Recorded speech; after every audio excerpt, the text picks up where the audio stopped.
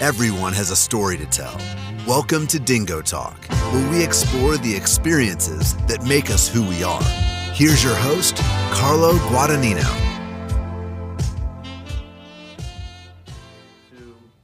What's going on, Chuckleheads? I am Carlo Guadagnino. This is Dingo Talk, and this week we are not going to be talking about Division III football, as today is the NFL Draft. So we're going back to our roots here at Dingo Talk. If you go back into the vault, you can see how this show started, which was a microphone, a beer can, and me talking about the NFL Draft about 2 years ago. This week, we are joined by Alan Saunders, beat writer for the Pitt Panthers, the Pittsburgh Steelers, the Pittsburgh Pirates. Pretty much, and as you're going to find out as we do this interview, there is not a sport in Pittsburgh that Alan has not covered to an almost in-depth level. Even last year, getting in some Riverhound soccer because it's a sport that he wasn't as comfortable talking about. So he took himself outside of that comfort zone. Before we get any further into that, TikTok, the social medias, Twitter, Instagram, Facebook. The only one different is Instagram. You got a dingo_talk. If you're watching us on YouTube, thank you. Hit that like button. Make sure you subscribe. Don't miss an episode. If you're listening to us on Apple Podcasts, Spotify, or anywhere else that you listen to our podcast, please, again, hit the like button, little notification bell so you don't miss anything. But we're going to talk to Alan Saunders about being a Pittsburgh kid coming from Penn Trafford, going to IUP, and everywhere that's taken him. We're also going to obviously talk about where he expects the Steelers to go with the draft being today. And we're going to talk a little bit of Pirates, a little bit of Pitt Panthers, and a hodgepodge of other things. So without further ado, welcome to the Dingo Talk Draft Special, and here is Alan Saunders. Chuckleheads, I am Carlo Guadagnino. This is Dingo Talk, and it's a very special episode of Dingo Talk as we return to our roots for the first time in 2 years. We're going to talk about the draft as this is coming out on draft day. I'm joined by Alan Saunders, and the best way to describe, as I did in this first go-round of this, it'd be better to tell you what he doesn't cover, which I believe might be the Pittsburgh Riverhounds, and even then you might still be... I've done it. I covered them last year for one match, so yeah, it counts. Basically everything in Pittsburgh you can do, I've done at least once. That's been the goal. So yeah, an East Hills guy. So it's nice to have another guy from the east side of Pittsburgh. You know, us guys, we don't really see each other very often. You're born and raised in Monroeville, Penn Trafford. So let's talk about why the choice to, when you graduated from Penn Trafford, why was IUP the choice? It wasn't the first choice. I actually went to Gettysburg College my freshman year, and I thought I wanted to study history. Turns out I didn't want to study history. Learned that. They taught me that very well, and I still love history. I've actually been reading this incredible history on the Civil War written by Shelby Foote. It's this 3 massive volume, like 2,000 to 3,000 page books, and it's been a bear, but I do a lot of traveling, so that's been my friend on the airplane recently. Still love history, but wasn't a job for me. Didn't really know what a job for me was going to be, and just kind of wanted to get through it and get into working, and I did that, and stumbled upon where I'm at now sort of accidentally. Well, so let's dive into that. How did you decide, once you got through kind of the rigmarole of being a college student, trying to figure out what the next steps were going to be, why did you decide to become a writer and be involved in covering sports? I didn't really decide, I guess is the best way to answer that question. I've always been a sports lover since as long as I can remember. Grew up obviously a big Pittsburgh sports fan. If you're from Pittsburgh, that's everybody. But great family connection to sports. I think that was the big thing. My mom was a big hockey fan. My godmother had Penguin season tickets. Both of my uncles, huge Pitt fans and Steelers fans. And so I just had that from a very young age. I can remember my grandfather taking me to Three River Stadium, probably 6, that was a big part of me. And so sports was always something that I was very interested in. I was not a professional athlete, as most people are, and I didn't ever think that sports as a career was realistic. I tried to always find things that were somehow connected to sports. I started my own business working in fitness equipment. We actually worked for the Steelers for a little bit, helped build them with their new weight facility there at the UPMC Rooney Sports Complex. Made a lot of good connections that way, but really physical work and not something I felt like I was going to be able to do for the rest of my life. And so I kind of decided like I was going to go back to school. I was going to try to find something else. I don't know, maybe teach. I didn't really have a plan, and I just needed something else to do while I was going back to school. And I had a friend in the journalism business, said, hey, we're looking for somebody, think you might be able to help. I had done a little bit of sports writing when I was in college, just as a thing to do. I said, I think I can do this. And it just sort of went from there. It became a career. I loved it. I remember falling in love with it. I think that was the big thing. I was always the kid that didn't know what he wanted to be when he grew up. Like that question was hard for me. Even through high school, I really wasn't sure. Into college, I wasn't sure. I didn't have any idea really.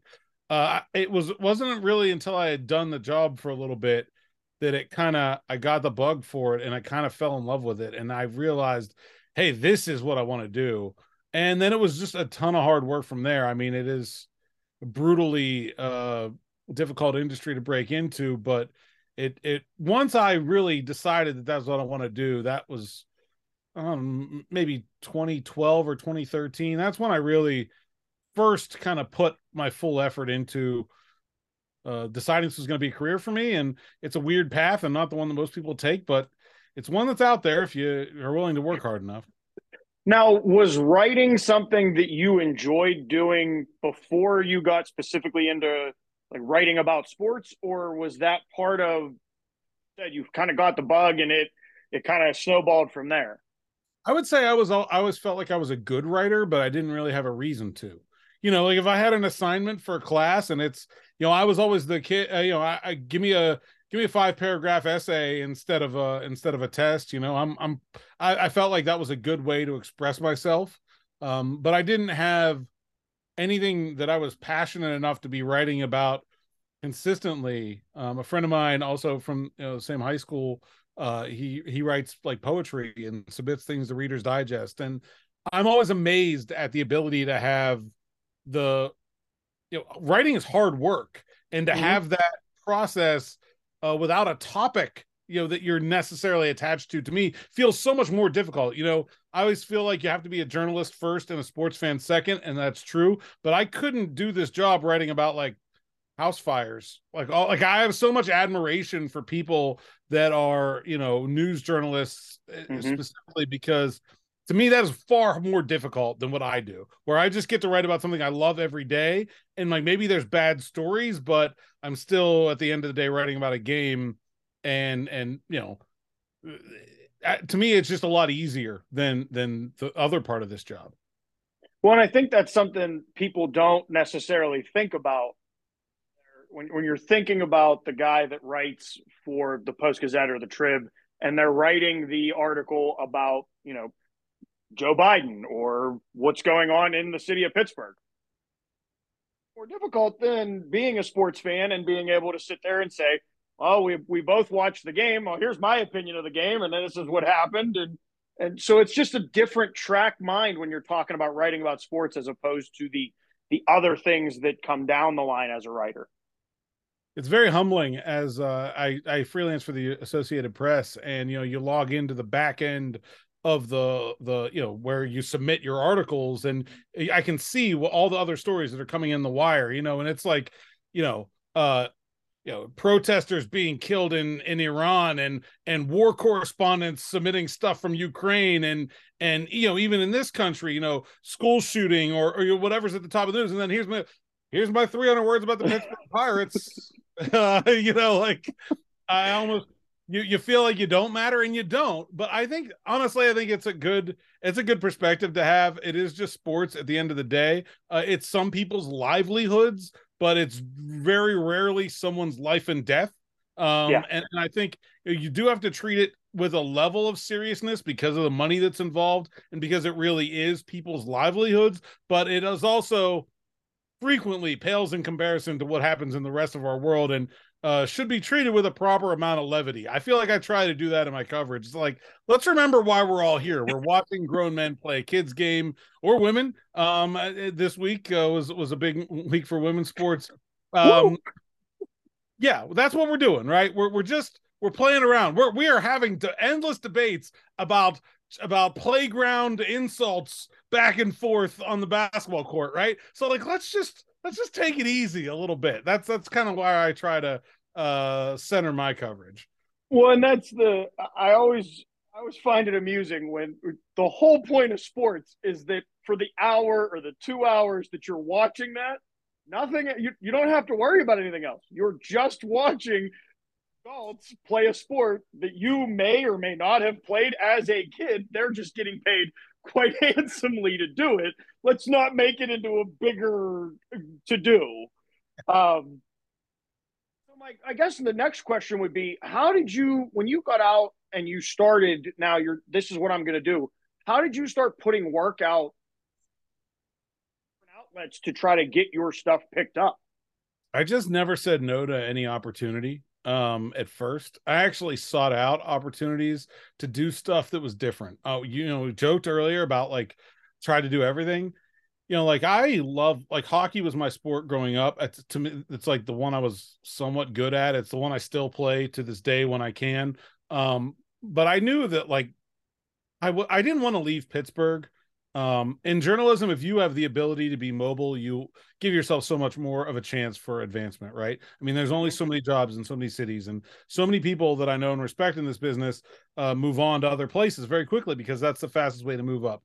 I knew for me personally, that just wasn't going to be an option. I wanted to stay in Pittsburgh, so I couldn't limit myself to just Pittsburgh hockey. That's 8 jobs. Like you got to be able to do more than that. And so I just tried to spread myself around as much as I could. You mentioned the Riverhounds. Actually, I was covering hockey, and it's the summertime, and I just volunteered. I was like, hey, I want to go cover some soccer. I've never done it before. I like soccer. I don't really know that much about it. I'd like to learn. I want to know how to do it.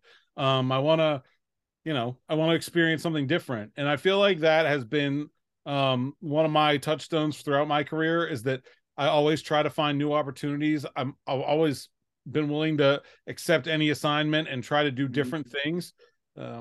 This is a industry where things change very rapidly, and you never know where you're going to need to know someone, or what skill you're going to need to have that you didn't know that you're going to need to have in 6 months or a year. I've only been doing this a decade. The job has changed so much in that span. I assume it will continue to change at that rate. And I think being well-rounded gives you not just more opportunities, but better perspective on the way things are going, and how you might be a better journalist overall. I think that was always something I tried to do. And one of my great compliments I was covering, I don't know, it was a high school football game or something like that. And I had a reader say, it's like, if there's any sporting event in Western Pennsylvania, chances are Alan Saunders has covered it. And I'm like, yeah, I mean, that's pretty much what I was going for. I'm glad you picked it up. Like that is, that's been the goal. And glad you're picking up on what I'm putting down.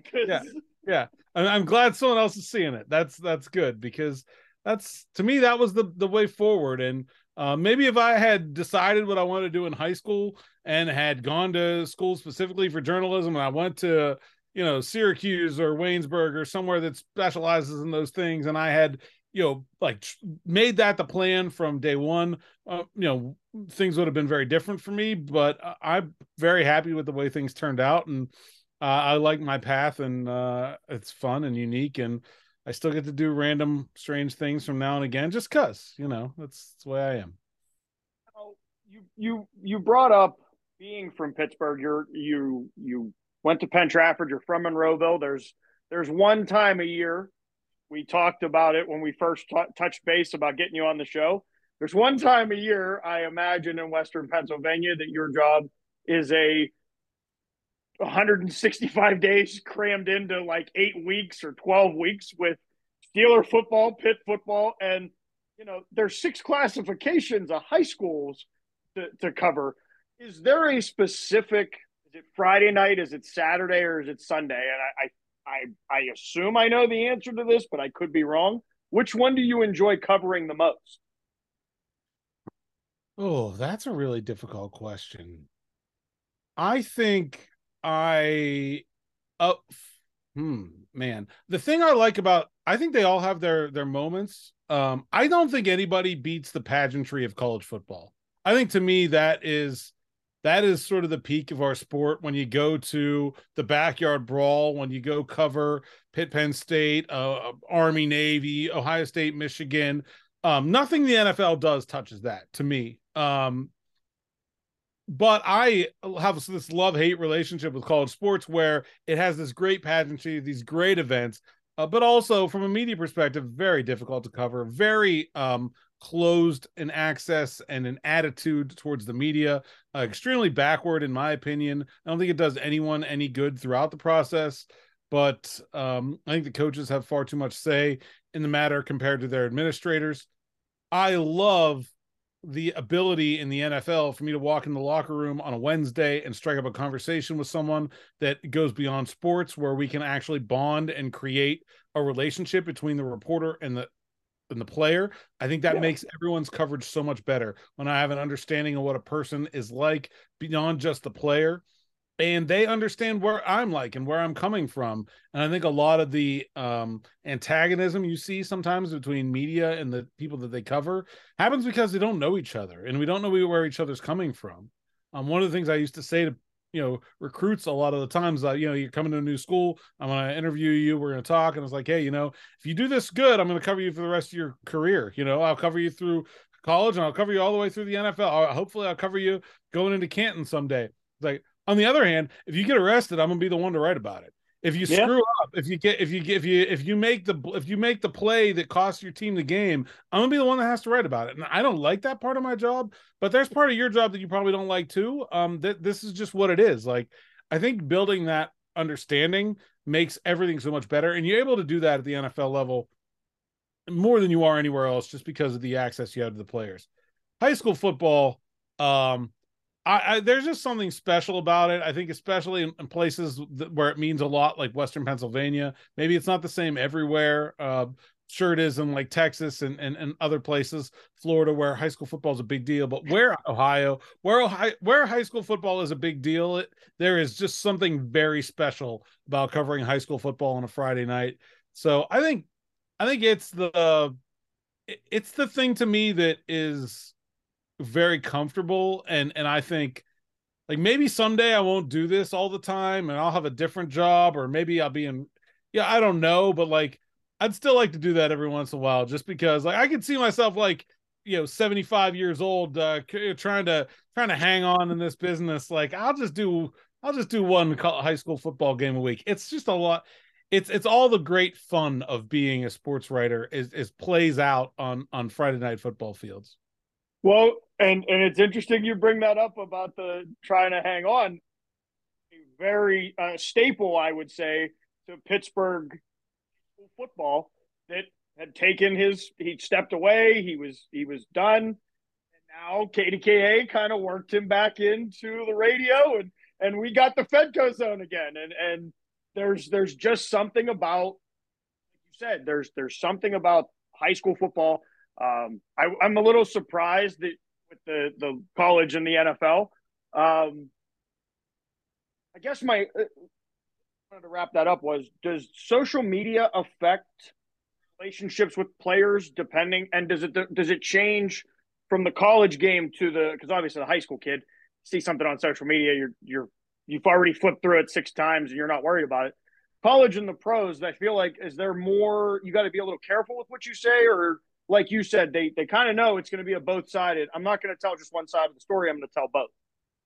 I think it's it, it's I think players were a lot more able to tune out opinions about themselves when it wasn't on their phone all the time. Like, it's one thing to not pick up the newspaper, to not turn on talk radio, to not turn on, a TV show like The Final Word we have on Channel 11. It's easy to decide not to engage in those things. It's different when it's showing up in your social media mentions, right? And so I think it's made for a lot more awareness of what we're saying about the players. And I think, to me, I've never considered that to be a negative.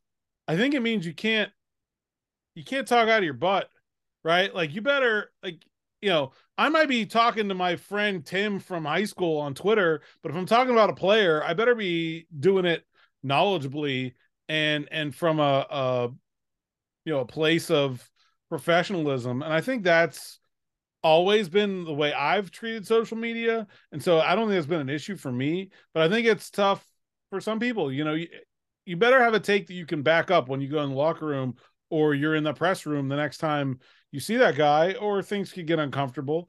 It's never been that way for me. I've never had a player that I couldn't get along with, or I mean, listen, there's guys you don't like, there's guys that don't want to be in part of the process, there's guys that don't want to be interviewed, but I've never had a player come up to me about something I said or something I did publicly and they had an issue with it. In fact, many times it's been the opposite. I've had a lot of players come up to me and say, hey, look, I don't want to say this because it makes my teammate look bad, but thank you for recognizing who screwed up on that play and who didn't. And it wasn't me, right? Like a player that didn't make the mistake is getting blamed for it. He's not gonna be like, no, it was that guy over there. Like he's not a bad teammate, but he will appreciate somebody else saying, actually, I think the responsibility lies over here. So like there's some good and some bad to it.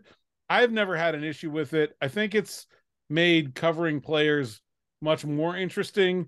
You have to really dig to get pieces of their personality that the public hasn't seen before. That didn't used to be the case. So I think it's made that part of the job a little bit more difficult, but I'm not complaining. I don't mind it. Well, and so you did time with DK Sports, and now as you just brought up, the card on Channel 11 on Sundays, correct? Yep. And that's DK as well now, right? He's he was in there. He's not anymore. That's right. I forgot that. So, but what was it like working with DK Sports, and then what's it like over on Channel 11? I mean, it's two totally different outlets. What DK is doing is an interesting model of journalism that I think is in many ways become an industry standard that was not before. TV is, look, I work there one day a week, maybe, twice a month. It's something fun to do. I get recognized by people on the street more than I used to because my face is all the way across their TV screen instead of, in a tiny little corner of the byline. But that's not what I'm all about. I mean, I like doing it, but I've always felt like my biggest contributions can be through the written word and through explaining things to people in a way that I feel like I can connect with them. And but it's fun. I will say that it's fun. It's fun to do, and I really like the people I work with at Channel 11. Jenna Harner and Albie Oxenreiter have been great to work with, and they're pros. And so I don't have a face for TV, so I must be saying some good stuff. Otherwise, they wouldn't have me on. That's what I always say. So you're saying you have a face for radio? I have a face for radio and a voice for print. That's I'm learning. I had Jim Colony on a couple weeks ago, and I'm learning this as I talk to some of the sports broadcasters and the writers and whatnot. There's a lot of self-deprecating humor that comes out of you guys. Like between you and the Division III football coaches, there's just I don't know when I'm supposed to. There's a comment, and I'm like, oh, I didn't think to say that. You can't take yourself too seriously in this job. If you're gonna go nuts if you do. I really think so. I think that's just being centered on what it is. It's sports. It's fun. If you can't poke fun at yourself, somebody else is gonna anyway. You may as well. I don't ever hide from any of my flaws, and there are many. And like I said, I'm very blessed to feel like that I got that opportunity to be on Channel 11, and despite my obvious television shortcomings, that they keep having me back. So let's get you into more comfortable than just talking about your life so far. I want to talk football, Pitt basketball, and obviously, since we are on the draft show, we're going to preview tonight's day. So, football. Would you say this year it set back for a step back from the previous year? Was it kind of they stayed even, or were there strides made that maybe didn't show up in a couple games? I think they took a little bit of a step back. They had an opportunity to have as good of a season as they had before, and they weren't able to take advantage of it. They didn't get very good quarterback play. They were a little banged up. I think that was an underrated part of what happened for them. But I mean, I think they sort of established that 2021 with Kenny Pickett was not a fluke. And they did it because they go out and win 9 games, even though they didn't get very good quarterback play at all. I think most of the time in college, if you have good quarterback play, you should feel pretty good about yourself. If you don't, you're really gonna have to work hard for every win. And Pitt got pretty miserable quarterback play last year on the whole. And to win 9 games and to go win a bowl game, like I think they showed that they have a pretty high floor, that they've raised the floor of the program. Now they didn't reach their ceiling last year, right? And so it's a little bit of both, right? They did prove something, but they also left some meat on the bone. I'm very excited to see what they can do this year. I think they're pretty well poised, but they bring most of their team back. I mean, they're losing Kalijah, but let me tell you about this Pitt defensive line. They just reload. There's just more guys. They have a ton of guys. And what Charlie Partridge and Pat Narduzzi and Randy Bates have done with that unit is really become a calling card of that program. So Kalijah, very good player, going to be a first-round pick. Haba Baldonado, going to get drafted for sure. Somewhere in the third day probably. Like, to me, they're at the point with that defensive line where losing 2 draft picks is not a big deal. They're just roll right through that. Might have a little more trouble with safety and the linebacker. They lost their both starting safeties and middle linebacker. But I think they're in pretty good shape. And the ACC as a whole is a lot of teams that can be beat. I don't think there's somebody outside of Clemson who they don't play this year that they should feel like they can't compete with year in and year out. That doesn't mean they're going to win all the games, but they belong on the field with everybody. And they got a challenging schedule. They play Cincinnati, they play West Virginia, they play Notre Dame. Should be a really fun season for Pitt football, and going to see Kalijah name called very early in this draft process. And on the other side of the ball, there's another kid coming home. I think I saw a report earlier this week that there is a very hotly contested battle for number 2. Nobody was named in that number 1 spot, but I think the presumption is that it's Phil. If you have a contested battle for number 2, that means you know who number 1 is. It's going to be Phil Dracovic coming back to Pittsburgh from Pine Richland by way of Boston College and Notre Dame. A really interesting guy. I mean, I think there was a point over his career where he was talked about as a potential first-round draft pick. It's got some mechanical issues I think probably still need ironed out, but the big one is he wasn't healthy, and especially last season at Boston College. I think that's what really held him back. If he can stay healthy, he gets reunited with Frank Cignetti, who was his offensive coordinator his first year at BC. I think he has the chance to put himself in the conversation to be talked about this time next year. I really do. And they got the transfer of Kevin Veer from Penn State. I think he's the future there too. I think they've already got it figured out beyond 2023. So that's a pretty good place to be at the most important position in football for Pitt right now. And you brought up the backyard brawl. How important the backyard brawl, and I guess that Pitt Penn State game that we kind of got spoiled there for a couple years, and then they took it away. The WVU, the backyard brawl, I think, if I'm right, they'll play it this year, and then they're going to take a break from it as well. So what is the importance of those 2 rivalries to the program?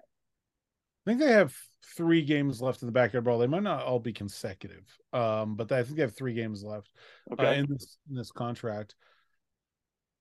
What do they mean right now? I think that's a hard question to answer. They don't mean as much as they did. Like, that's pretty clear. I think they're a really good way to inject some enthusiasm to the beginning of college football season for teams that might not have it with their conference schedule. But let's be honest. Do Pitt fans really care about North Carolina, Wake Forest, Georgia Tech? No.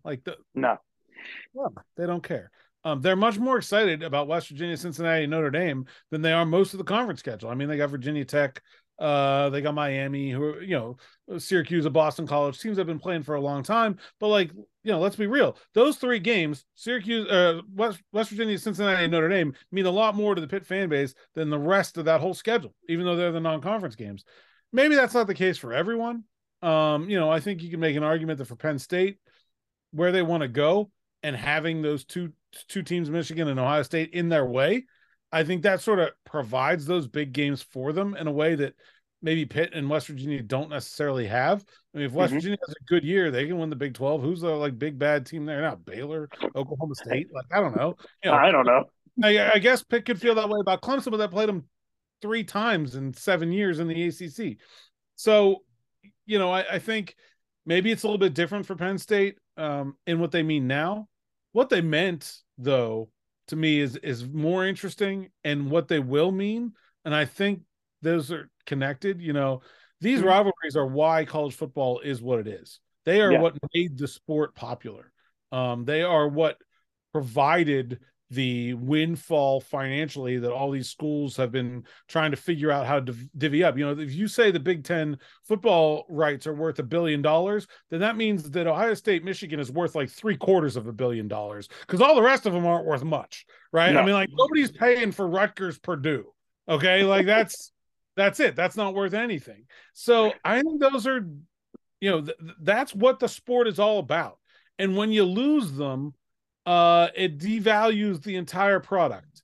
And I think college football has been on this path of continuing down that road where we have fewer and fewer of these traditional rivalries, which means we have fewer and fewer of these games that matter to everyone. We're going to have, it's not just Rutgers, Purdue now. Now Purdue gets to play UCLA too. Whoop-de-doo. Nobody cares. Nobody cares about that game. Right. And so we've built these super conferences. The TV money is drying up. If you understand the business model, it's going away. It's going away and it's not coming back. As print has learned very, very painfully as it transitioned from its traditional modes of distribution to solely being on the internet, there's less money on the internet. Television is about to figure that out in a very, very public and painful way. And these giant TV deals that have driven all of the moves that college sports have made over the last 20 years, they're going to go away too. And I think we're going to see the revival of the import of these games because you're going to have these games that are being played that don't matter, and they're only doing it for money that's not coming anymore. If the TV checks dry up, are we still going to play Rutgers, Nebraska? No, we're not. We're going to go back to Nebraska playing Colorado and playing Missouri and playing Kansas and playing Iowa and playing Iowa State. Like, that's the way it's meant to be. I think we're headed back that way, and I think these games will eventually mean more. But in the meantime, we're kind of stuck in this limbo. I really think the athletic directors that are looking with a long lens, and you schedule out so far in college sports, should realize, look at what's happening in Major League Baseball. If TV can shut off the faucet to Major League Baseball, they can shut off the faucet to you too. It is coming. You better have something in your inventory that people actually want to see. I don't think I looked at it that way, but wow, if they can shut baseball off and you get 162 of those games, why wouldn't they shut off for these 12 games that they're paying out of their backs? We'll say it that way. So we talked about Pitt football. Let's move to that team in Oakland that I think caught a lot of people by surprise this year. If I remember correctly, at the beginning of the season, there were calls that it was time. Jeff we're gonna walk him out the door. Here's your lovely parting gift and your watch, and please don't come back type thing. What really made this team special this year, and what was it about? Was it just that time of Coach Capel's finally getting things to be on his track, or just elaborate a little bit? Yeah, I mean, I think the issues that Pitt had with Jeff Capel early in his tenure, they were an interesting combination of problems that didn't seem likely to be replicated. He was getting good players. He was getting better players than Pitt had been getting. And they just weren't fitting together right. He wasn't getting the right personalities. He wasn't necessarily getting the right combination of talent. I think he reached for some guys and went after the best talent, but he kind of ignored the personality part of it. And it backfired in a big way. They had some teams that just fell apart down the stretch. I think mostly because they didn't like each other. I mean, I really think that was like the big problem with those teams. The team legitimately just did not like each other. They did not fit together. And, he didn't inherit anything. And so he had no leadership structure in place to bring young guys onto the team and have them, instead of, to have them assimilate to, right? He had no team culture to bring guys into. And he really struggled with that part of it, I think. And that's why, you see, Audis Tony's in the G League. Justin Champagne just got signed in the NBA. Pretty sure Xavier Johnson's going to end up there. Trey McGowan's has been there. All those guys around those teams ended up being good basketball players. They are good basketball players. They just didn't fit together. And so I think his end round around that was, okay, we're good at identifying talent and we're good at getting talent. Let's get more mature talent. And he went after the transfer portal in a different way and found some older, more experienced guys and said, okay, now maybe I have some guys that are mature enough that if they don't like each other, we can still play basketball together. Or hopefully they will like each other. And I think this team did. But even if they don't, they're mature enough that we can get through it. And then when we bring in young guys, and maybe even troubled young guys, as we saw with Dior Johnson, that there's a team culture that those young players can assimilate to, and that you can hope that they will embrace, and you can fix your problems. You can still now go get high athletic guys that you can hope on and bring them into a team culture that can make them better while they make your team better. So I think that was the thing that they were missing. And I think that's why, guys like Nelly Cummings, guys like Jamarius Burton, who brought that culture and that experience and that just sort of toughness that comes with having been there and done that. I think that was so crucial to what that team put together. And hopefully, the team can build off that and continue that culture and carry it on. He's got some more work to do in the portal. The sort of downside of that strategy is you don't get those guys for 4 years, right? You had most of them for 1 or 2. You got to keep repeating the process. So he's got some work to do in the transfer portal, but I like the change in culture. To me, I think is the big story from this Pitt basketball season. And I think that's the big reason they got so much better results. Now, when you got to the halfway point of this basketball season, did you think there was something? Could you see the difference in this team from the previous teams? I thought from the very beginning that they were going to be a lot better this year. I just felt like they had a higher floor. Even I was at the West Virginia game and they got just creamed. And I remember I was sitting there, George Mikulowski's our basketball writer at Pittsburgh Sports Now. I was talking to him, was like, this doesn't change my mind about this team. They're better than this final score and they're going to be okay. And they were, and I don't think I expected them to be, making it to the second round of the tournament then, but I expected them to be like going to the ACC tournament with something to play for. Like, I felt like that was where this team should be. I think they overachieved that a little bit, but not a lot. Like, that's about where I thought this Pitt team should be. And, we'll see what they're able to put together to see how they can build on that or not. But I think that I wasn't totally surprised by them ending up where they did. Now, there was a point where we were talking about them like maybe they were, like a 6 or 7 seed. I think that probably would have been a very big surprise to me.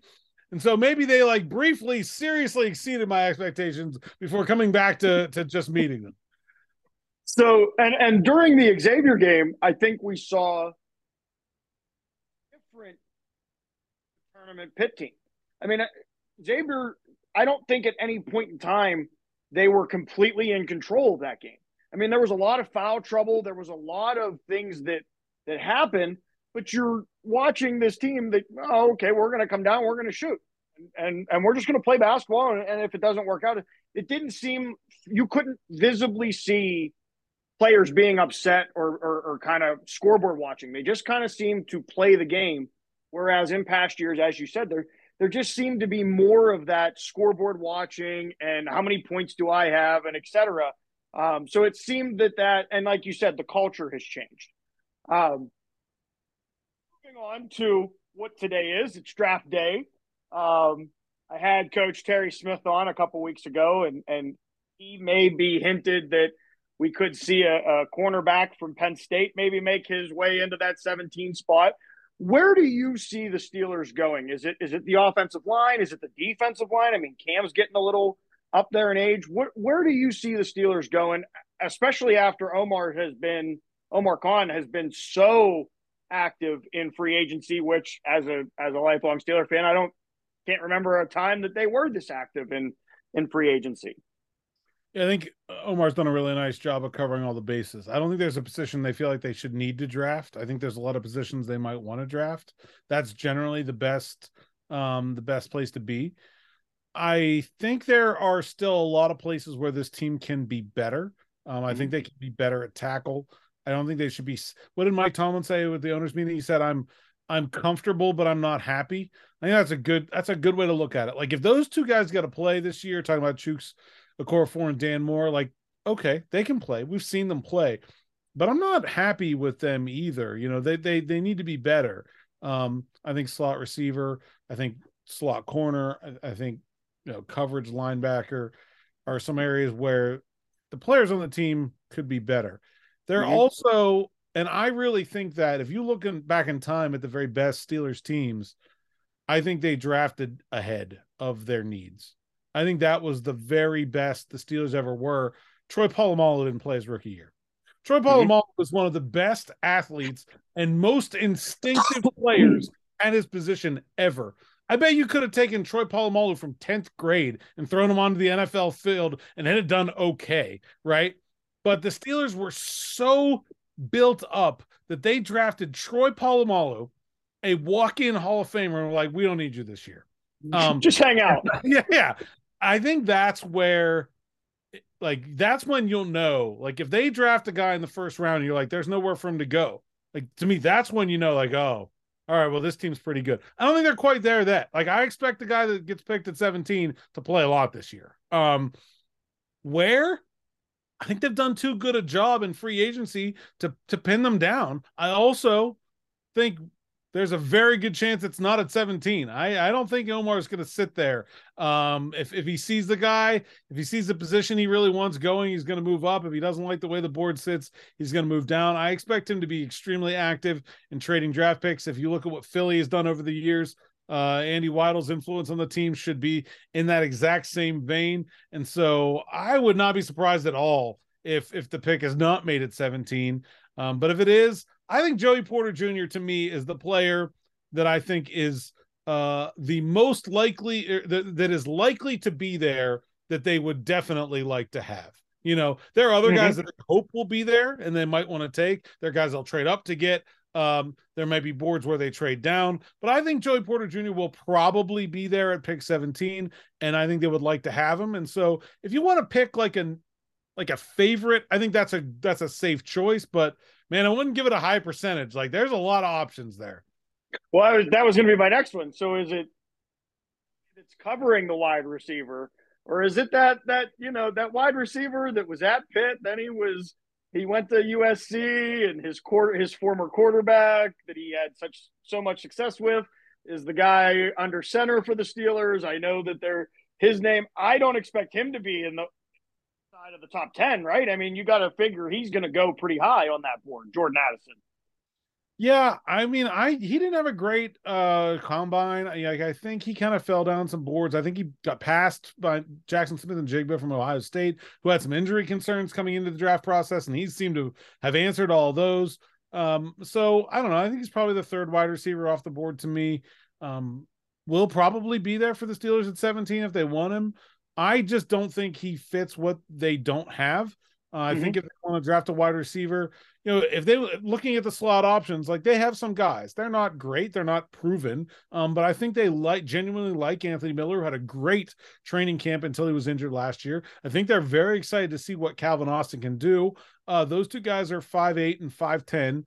Jordan Addison's 5'11". Like if you want it, I just don't. There's not a lot of sense to me in drafting another part that you already have. If you want to pick another slot receiver. And if you look at what the Steelers have done at slot receiver in the last 4 or 5 years, it's been a lot of Chase Claypool and Juju Smith-Schuster. Well, those are two of the biggest wide receivers in the NFL. So if they're going to draft a wide receiver, to me, I think it's going to be a big guy. I think it will not be Jordan Addison, or they could just draft another tight end. It is an extremely deep tight end class. Pat Freiermuth has struggled a little bit with inline blocking. I think that's been his one big downside. Well, you don't need him to inline block if you just draft another tight end and move him out, and there's your slot guy. I really like the idea of 2 tight end personnel for the Steelers in general. They want to run the ball. We talked about their weakness at tackle. Just seems to all fit together very nicely for me. So like a Darnell Washington or a Dalton Kincaid or somebody like that, I think may not be a crazy option either. But yeah, I would be a little bit surprised if it's Jordan Addison, especially at 17. Now, if they trade down from there, or maybe if he makes it to 32, I'd say all bets are off. That's a really good player at that point in the draft. But I would be a little surprised if he's the pick at 17. Now, how big is the loss of Edmonds and Cam Sutton to this defense? Well, I'm not sure we have the answer to that question yet. I think the biggest thing that I think will be missed about those two guys is their availability. They didn't miss a lot of football games over the last 5 years, and versatility. They're going to replace those two guys with about 4, I think. We've already seen it safety. They've got DeMonte KZ and Keanu Neal. And to me, that makes a little bit of sense, right? Whereas if you kind of put those two guys on an athletic spectrum, Terrell's kind of right in between them, right? He's faster than Neal, but he's not bigger. He's bigger than KZ, but he's not faster, right? So he's kind of like right in between. And I think a lot of the things that people consider downsides about Terrell Edmonds, especially early in his Pittsburgh career, is that it's just really hard to find one guy that can athletically do all the parts of the job that the Steelers were asking him to do. It's really hard to go run fit Derrick Henry and then the next game cover Keenan Allen in the slot, right? Like one guy is going to have a really hard time with that job, no matter which one guy you pick. Let's go find another Troy Polamalu. Like they're just not around. I think they've sort of acknowledged that, and now we got 2 guys, right? We got a cover version of Terrell, and we've got a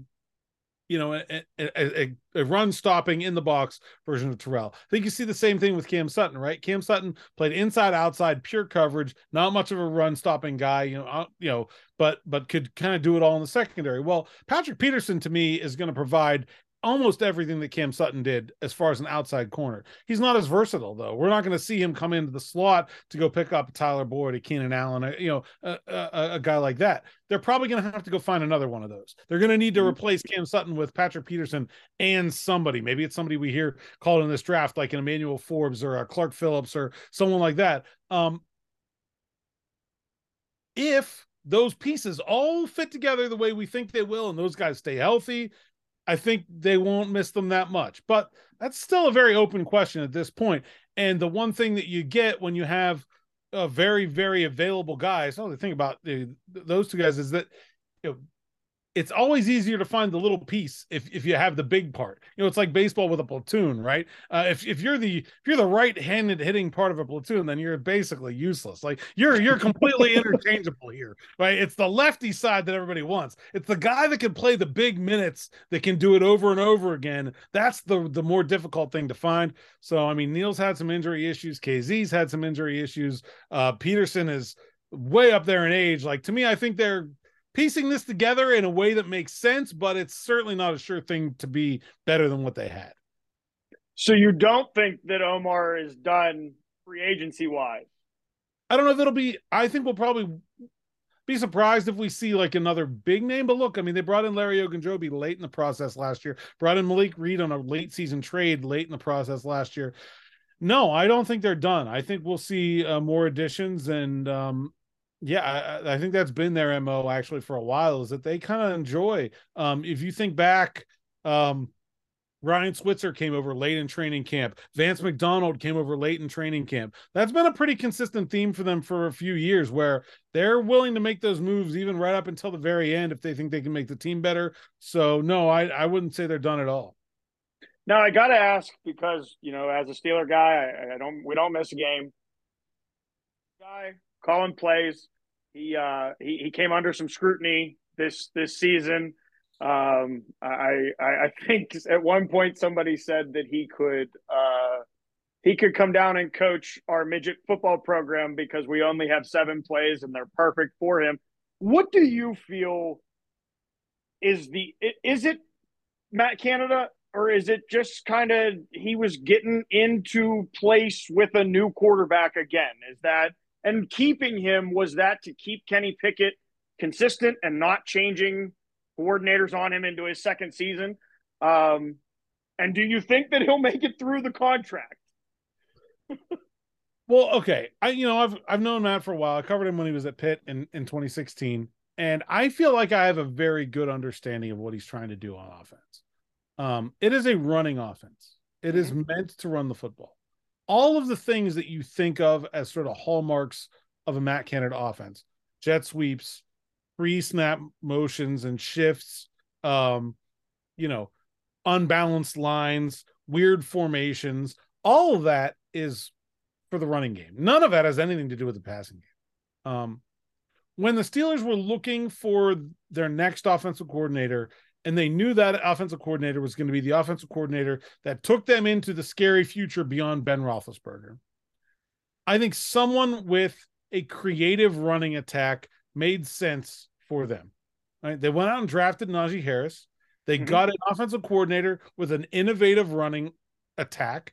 And I believe the plan was for them to be a running team, to make that their signature in the post Ben era. They were going to be drafting late in the draft. This is not a team that has plans on being bad.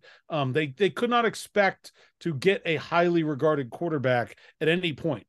And so I think they made plans to live life without it. If you look at Matt Canada's college offenses, even the best ones, not a lot of star power at the quarterback position.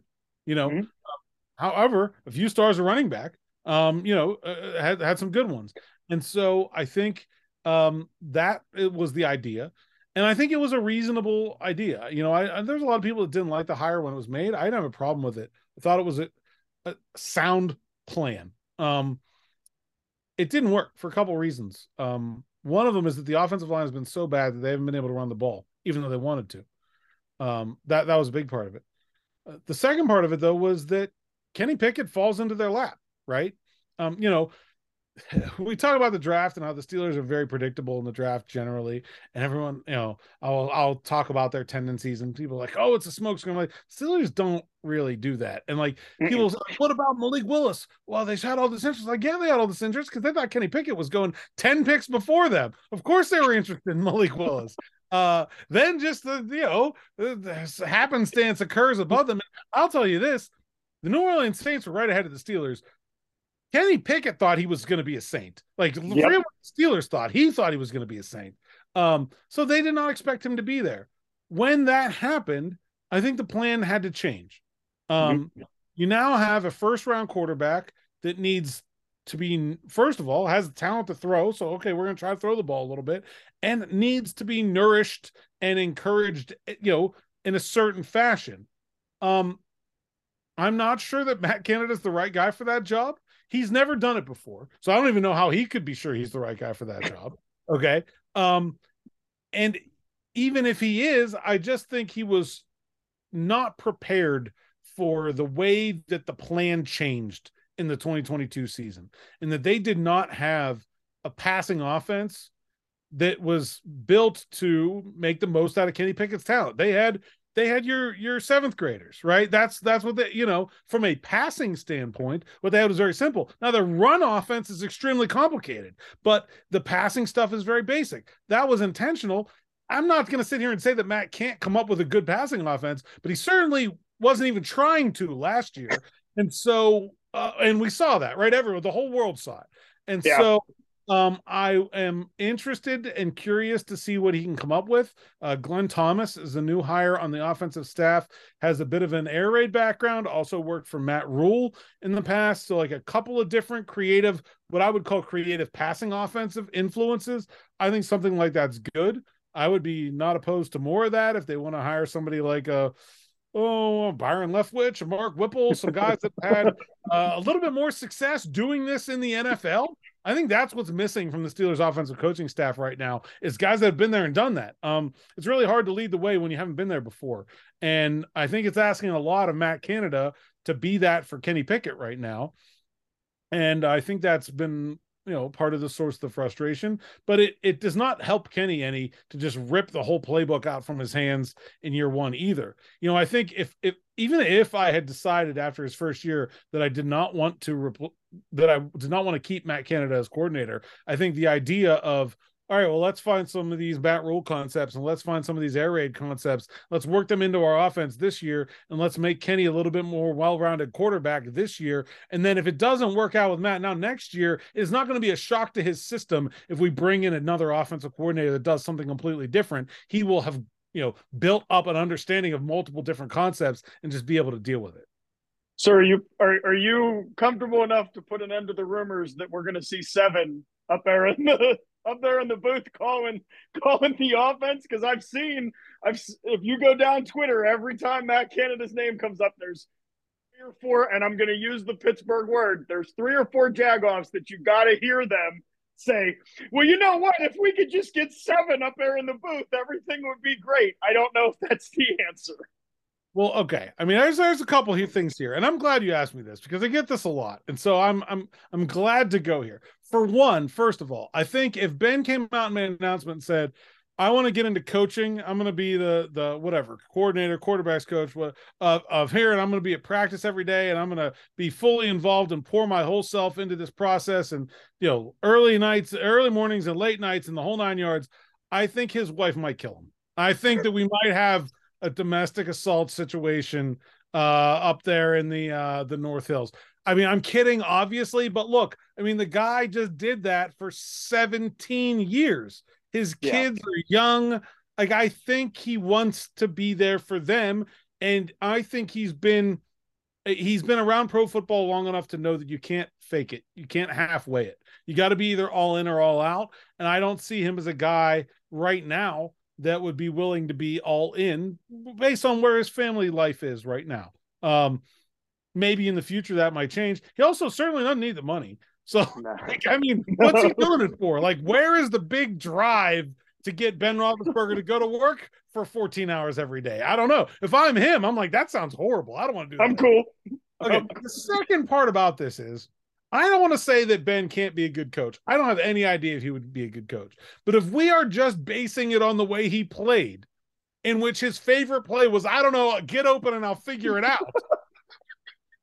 That to me does not scream future head coach. Like, you want to come to me and be like, Josh Dobbs, quarterback coach. I'm like, all right, like I can see this. Like, okay, rocket scientist, he's an intellectual guy. He was the first guy when Ben would come to the sidelines with the clipboard and the iPad and showing him pictures and drawing stuff, and that was not Ben at all, ever at any point. No, it was just keep going.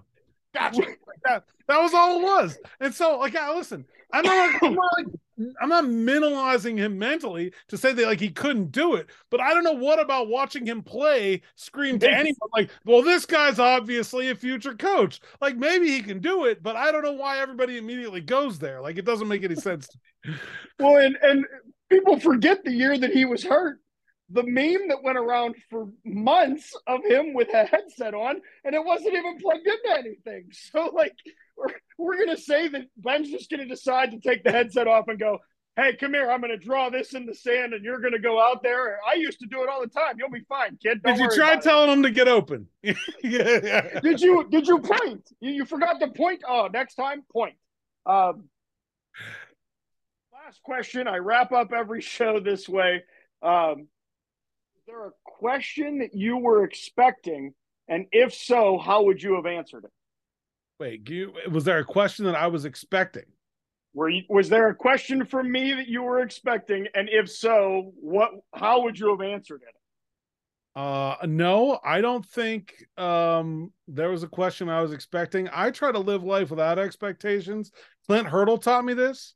Man, I wish I could remember his exact quote, because Clint Hurdle had like a witty saying for everything in the world. But the gist of it is that expectations lead to disappointment, right? Like if you don't have any expectations, you can't be upset about what happens. And I feel like that was a solid message from the old ball coach. I liked Clint's mental approach to life. A guy that I had a lot of respect for, who was a first round pick and, a big shot, and then was a failed prospect and an alcoholic, and reinvented himself as a professional and as a person, and found his way to some great success later in his career. He was always a person that when I was covering, I felt like I learned a lot from. And so expectations cause disappointment is one of those things that I've tried to live by. And so I didn't have any. I don't feel like I've been disappointed. You've exceeded my lack of expectations at every turn. And that's all I got. Well, I appreciate that. That's nice. That's probably the nicest thing that's been said on this show about me as the host. So thank you very much for joining us. I hope you enjoyed the draft tonight. You sticking around with us, I'm going to send it to Serenity Brown with the editorial. She's going to tell me all the things that I did wrong, which where there were plenty, and she'll find them during editing. But this has been Alan Saunders. It's draft day. Make sure you catch tonight, and we'll be right back, Chuckleheads. What's going on, Chuckleheads, and welcome back. I am Carlo Guadagnino. This is the editorial with Serenity Brown. That's Serenity Brown. Before we get started, I need to make some comments about last week's editorial. I misspoke. Not in my first pick. The Sopranos is the greatest show that's ever been created. Number 2, I was introduced a couple weeks ago to Grey's Anatomy, and that's all we have watched for the better half of a month now. And it all started because I saw a TikTok about burr holes, and now I'm hooked. So that's my number 2. And I also guess I have to say that I misspoke too, because Vampire Diaries is not supposed to be on the list. Mine was supposed to be Supernatural. Very graciously reminded me of that after we stopped recording. And last week was a great time. This week, however, it's draft day. Mm-hmm. I had a lot of fun talking with Alan. Not just about the draft, but about Pitt football and Pitt basketball, and it's just nice to talk to a guy from that side of town. That side of Pittsburgh.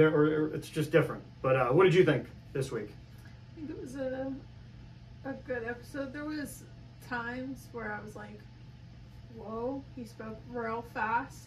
It never got to a point where it was so fast that I couldn't understand him. I couldn't understand him because I don't know what the hell you guys were talking about, but it wasn't because of the speed. Yeah. It'd be that way. It do be doing. I thought there were a couple points that I found really interesting. One, before we get to the draft stuff,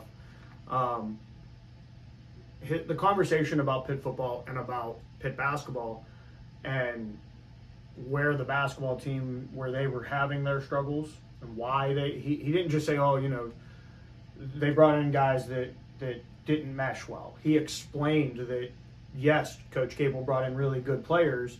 They just weren't able to bridge their dislike for each other for the better good of the team. I also thought it was interesting him talking about the Pitt defense is going to lose D-line all the way back to safety, and D-line's not really a concern where we're going to worry about, because, obviously Pitt puts out a lot of talent from that front four. And then, his draft special part was interesting, because things have happened even since that recording that maybe have changed where the Steelers will go tonight. They went out and got themselves a receiver and a 7th round pick, and really just moved down a couple picks, flip-flopping with the Rams. This means nothing to you, but I'm very excited for tonight. I think the Steelers are in a position where they can draft for the future Now, when we say tonight, do we mean tonight or tonight when the show comes out? Tonight when the show comes out. All right, cool. Yeah. Which is Thursday. Yeah. Yeah. Now you see, this is a teaching moment here. Sure. So when we do this, sometimes we do it the night before, sometimes we do it like on a Monday. I was just making sure.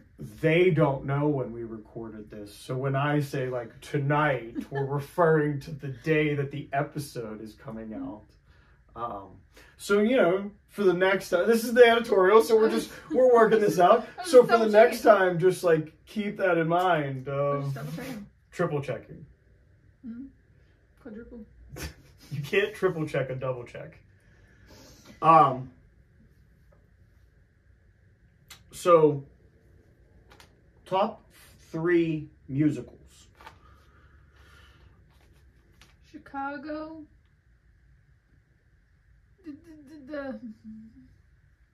Sorry, I make noises sometimes. We literally just watched a musical.